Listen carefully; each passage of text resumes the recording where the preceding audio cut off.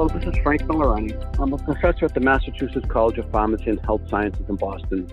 The CDC reports that each day over 130 Americans die from an opiate overdose, and more than 2.5 million Americans suffer from an opiate use disorder. We also know that over 400,000 Americans have died from an opiate overdose since 1999. I'm working on a project with a number of students, and we're capturing the work being done by individuals and organizations that are on the front line of the opiate epidemic.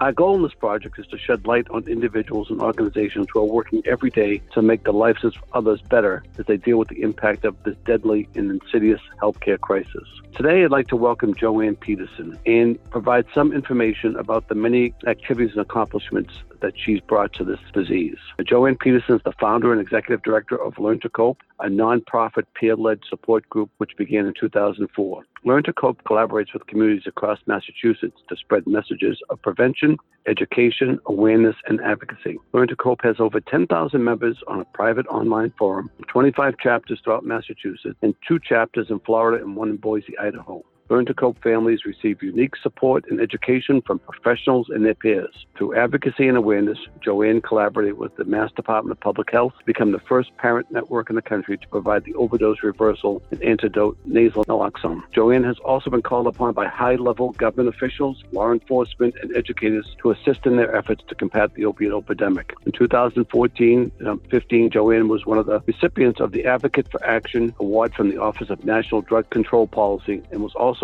Senator Markey's guest at the State of the Union address. In 2016, Joanne was asked by Massachusetts Governor Charlie Baker to participate as a panelist for the National Governors Association Health and Human Service Committee to discuss the nation's opiate crisis. Joanne was invited to the West Wing to participate in a discussion held by Michael Botticelli, the National Drug Control Policy Director, on the administration's effort to address the country's opiate epidemic. Currently, Joanne sits on Massachusetts Health and Human Service Emergency Department Boarding Working Group and Governor's Special Commission to study licensed addiction treatment centers and RISE Massachusetts.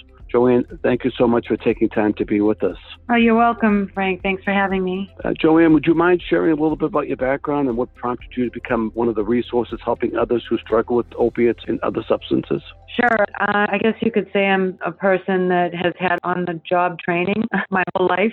I grew up with, substance use in the home. My brother had an addiction with cocaine and alcohol, and also some mental health issues. My sister had gone on with untreated mental health condition, but back in the 70s, it was never really talked about. You never heard the words mental health condition. You never heard the word bipolar or anything. It was just more, well, she just drinks too much, and she's probably manic depressive. And so back in those days when I was a kid, I sort of watched my mother struggle with all of that alone without any help, but with a lot of stigma. And, it just sort of set the tone for me as a child. And then, growing up years later, having my own children, thinking that I'm so lucky to know so much about mental health issues and addiction that I can talk to my kids and warn them about not using alcohol at a young age or smoking pot, or ecstasy was really the big deal that was out there when my kids were young and in junior high and high school. But I never heard of OxyContin, and I didn't know that people were really snorting heroin. I thought you had to use a needle for that. So I never mentioned that. It just wasn't something that you really heard about anymore where I was. I did hear about it back in the 70s. I grew up in Randolph, 20 minutes south of Boston, but I had that attitude that,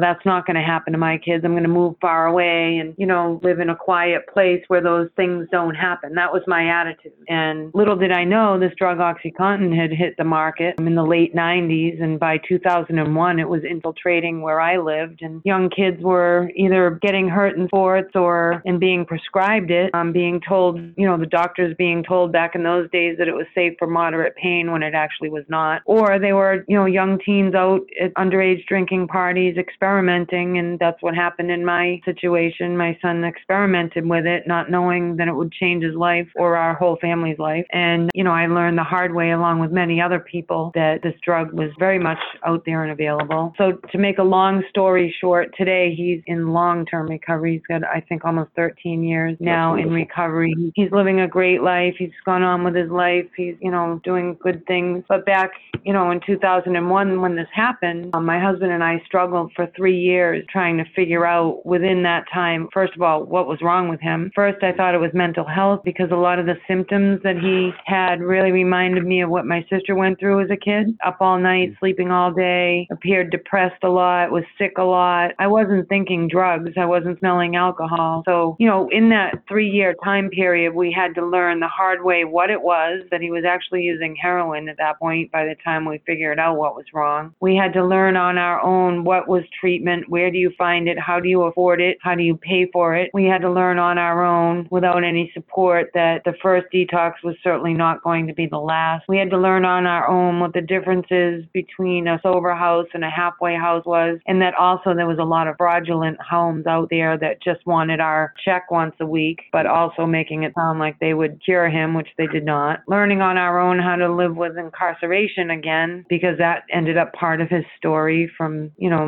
stealing. So really by 2004, we were so tired and so done that when he ended up getting in trouble and it went in the newspapers, I, had this momentary lapse of reason when, the newspapers started printing about what, he had gotten into some trouble and it ended up in the papers, and the stigma started again that I experienced as a kid. So I thought, Sure. I'm not going to let this happen again. And I just sort of came out in many ways, and I called the Channel 5 News.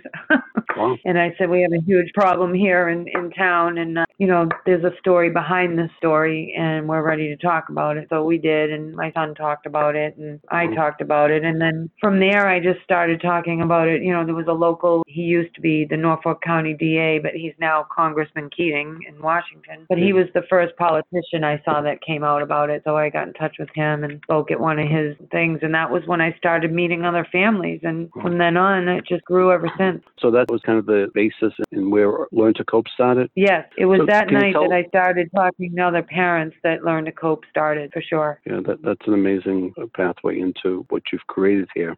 Can you tell us a little bit about Learn to Cope, Joanne, and how it works, and if there are people out there that might like to participate in it, how they would go about doing that? Sure. So Learn to Cope's been around now for over 15 years. We have an amazing team of people. We've got 9 regional managers, and you've met one, Kathy Day. And we're in 11 out of 14 counties. So our regional managers are out doing resource tables. They're helping all of our chapters. Some of them are speaking and advocating. So our Learn to Cope groups are a place where a person that's going through this with a family member, it could be a spouse, a son or daughter, it could be a grandchild, could be, someone that has a great friend that they care about that they need help with. They'll walk into a room, and it's a very welcoming environment. Our meetings are a safe place for people to share, where they're not going to be judged. They'll never be stigmatized. Each meeting chapter, we try to have guest speakers at least once a month, sometimes twice a month. And those guest speakers could be either a person in long-term recovery from either medically assisted treatment or abstinence, which is 12-step SMART recovery. One of the things that we don't do is tell people what to do. We can't fix somebody's situation, but we can support them through that journey. And I believe, and have always believed since it happened in my family, that I wanted education on this. I didn't want to just sit around in a room and talk about what was going on. I wanted to learn about addiction, what happens to the brain. I wanted to hear hopeful stories, and I wanted people to feel better when they left than they did when they came in. So we try at every meeting to inject support, education, resources, and hope at every meeting, so that when someone leaves, they have a new group of peers now that can help them. It's such a wonderful service. Yeah. Thank you. Because I've been to some of your meetings, and I know they're exactly as you described them, that, it's very welcoming. There's no judgment. I think the other thing that you provide is, parents just don't know what to do. And so here's a resource where there are other people who've walked in your shoes and will do anything they can to help you. So exactly. And that's a lonely place to be. You are hit with this news, for one, that your son or daughter's shooting heroin. And then 2, now what do we do? So now there's a place people can go to actually ask questions and ask each other questions. We allow that. And that's where you learn the most about the resources that are out there. Yeah, no, I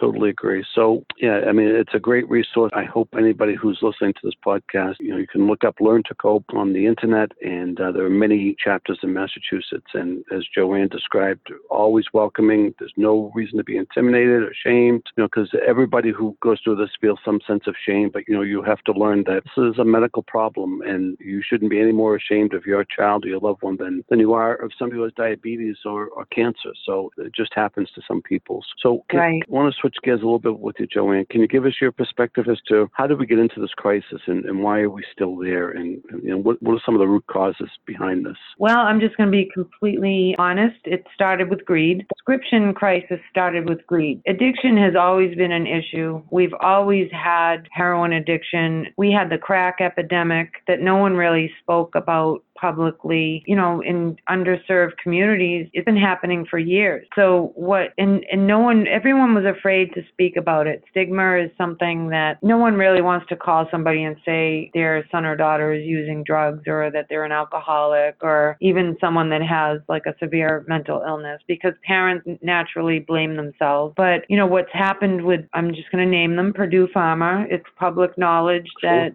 they pled guilty and were indicted for mismarketing that drug back in 2007, and they literally got away. Okay, good. They're fraudulent lying, absolutely. Exactly. I mean, they got away with a true crime here. They paid $600 million fine, which is basically nothing to them, and they got a little bit of probation, and then they went right back at it. So I'm sure many people know that our Attorney General here in Massachusetts is suing the Sackler family and Purdue Pharma. Yes, but this is where it all began. We actually had our lead attorney come and speak at the school, and it was very insightful. But Purdue Pharma, I totally agree. So what I don't understand, in all honesty, Joanne, it's because I'm not a medical professional, is why did medical professionals buy the lie from Purdue Pharma that they could safely prescribe this? That I still haven't got a good answer to. And neither do I. I know that at some point early on, there was a lot of incentive. With the more that you prescribe, the more incentives you would get. And I don't want to demonize doctors, but I do truly believe that a lot of them had no idea what they were really dealing with. Yeah. But Purdue Pharma certainly did. And when people read the court transcript, the emails that the Attorney General's investigators have made public, the company, Richard Sackler, knew exactly what was going on and exactly what was going to happen, and that it would make their company billions, which it did. Yeah. So what happened here was we had this pill that people, mothers, fathers, children were being prescribed for broken collarbones, broken ankles, and they were going home with this pill bottle full of 80 milligram pills that they were taking as prescribed, and not even realizing that they weren't going to be able to get off of those pills very easily. Yeah. So it took what we already had an issue. We've always had an issue with addiction, but it took that and exasperated it into a full-blown epidemic, worse than anything this country has ever seen. We have lost over 400,000 people. And, I hear about today, right now, we're dealing in Massachusetts with the ban on, the Juul products and things, which is good. Right, it's good. But you see how quickly that ban happened? Why didn't that happen years ago with this, when we started losing thousands of people? So, there's a big difference there. Like, we were able to ban this, the FDA, right away, but I don't think the FDA has banned the Juul yet, but it looks like that will probably happen. I hope so. Where were they with this? Where were they with OxyContin when we were losing? Yeah. I've been to the FDA myself several times, and I've spoken there, and they have the little red light that shuts off, and they cut you right off and, say next. And, this has been allowed to go on by many different, people I just totally letting agree. it happen, and the greed took over. I think you hit the nail on the head. Money drives so much in this country, unfortunately. And like you, I'll give healthcare prescribers the benefit of the doubt that they're actually trying to help people. But I don't know how any healthcare provider who knew for decades that opiates were so addictive, now all of a sudden start to just give them out so freely. If we could move on to, go ahead, Joanne. There's one more thing. When you go to nursing school and medical school, some of the books that are still being used say that they're not addictive if taken properly. That's unbelievable. So can I ask, how do you stay motivated? How do you stay interested? I mean, you've done so much to help people. Your son's in recovery, so, how do you keep going in this? Well, back in 2007, I left my full-time job, and this became my work. This is what I do every day. We have an office in Taunton, and we have 15 staff members. So, I guess what motivates me is, I hate to use the word anger, but I don't know if I'll ever stop being involved with this because it affected my life and so many other people's lives in such a big way. And I believe in justice, and I believe in being a part of something that might be able to change it. I'm still waiting for that to happen. Yeah. But I have to say, since I started, it's really, we now have lost so many people that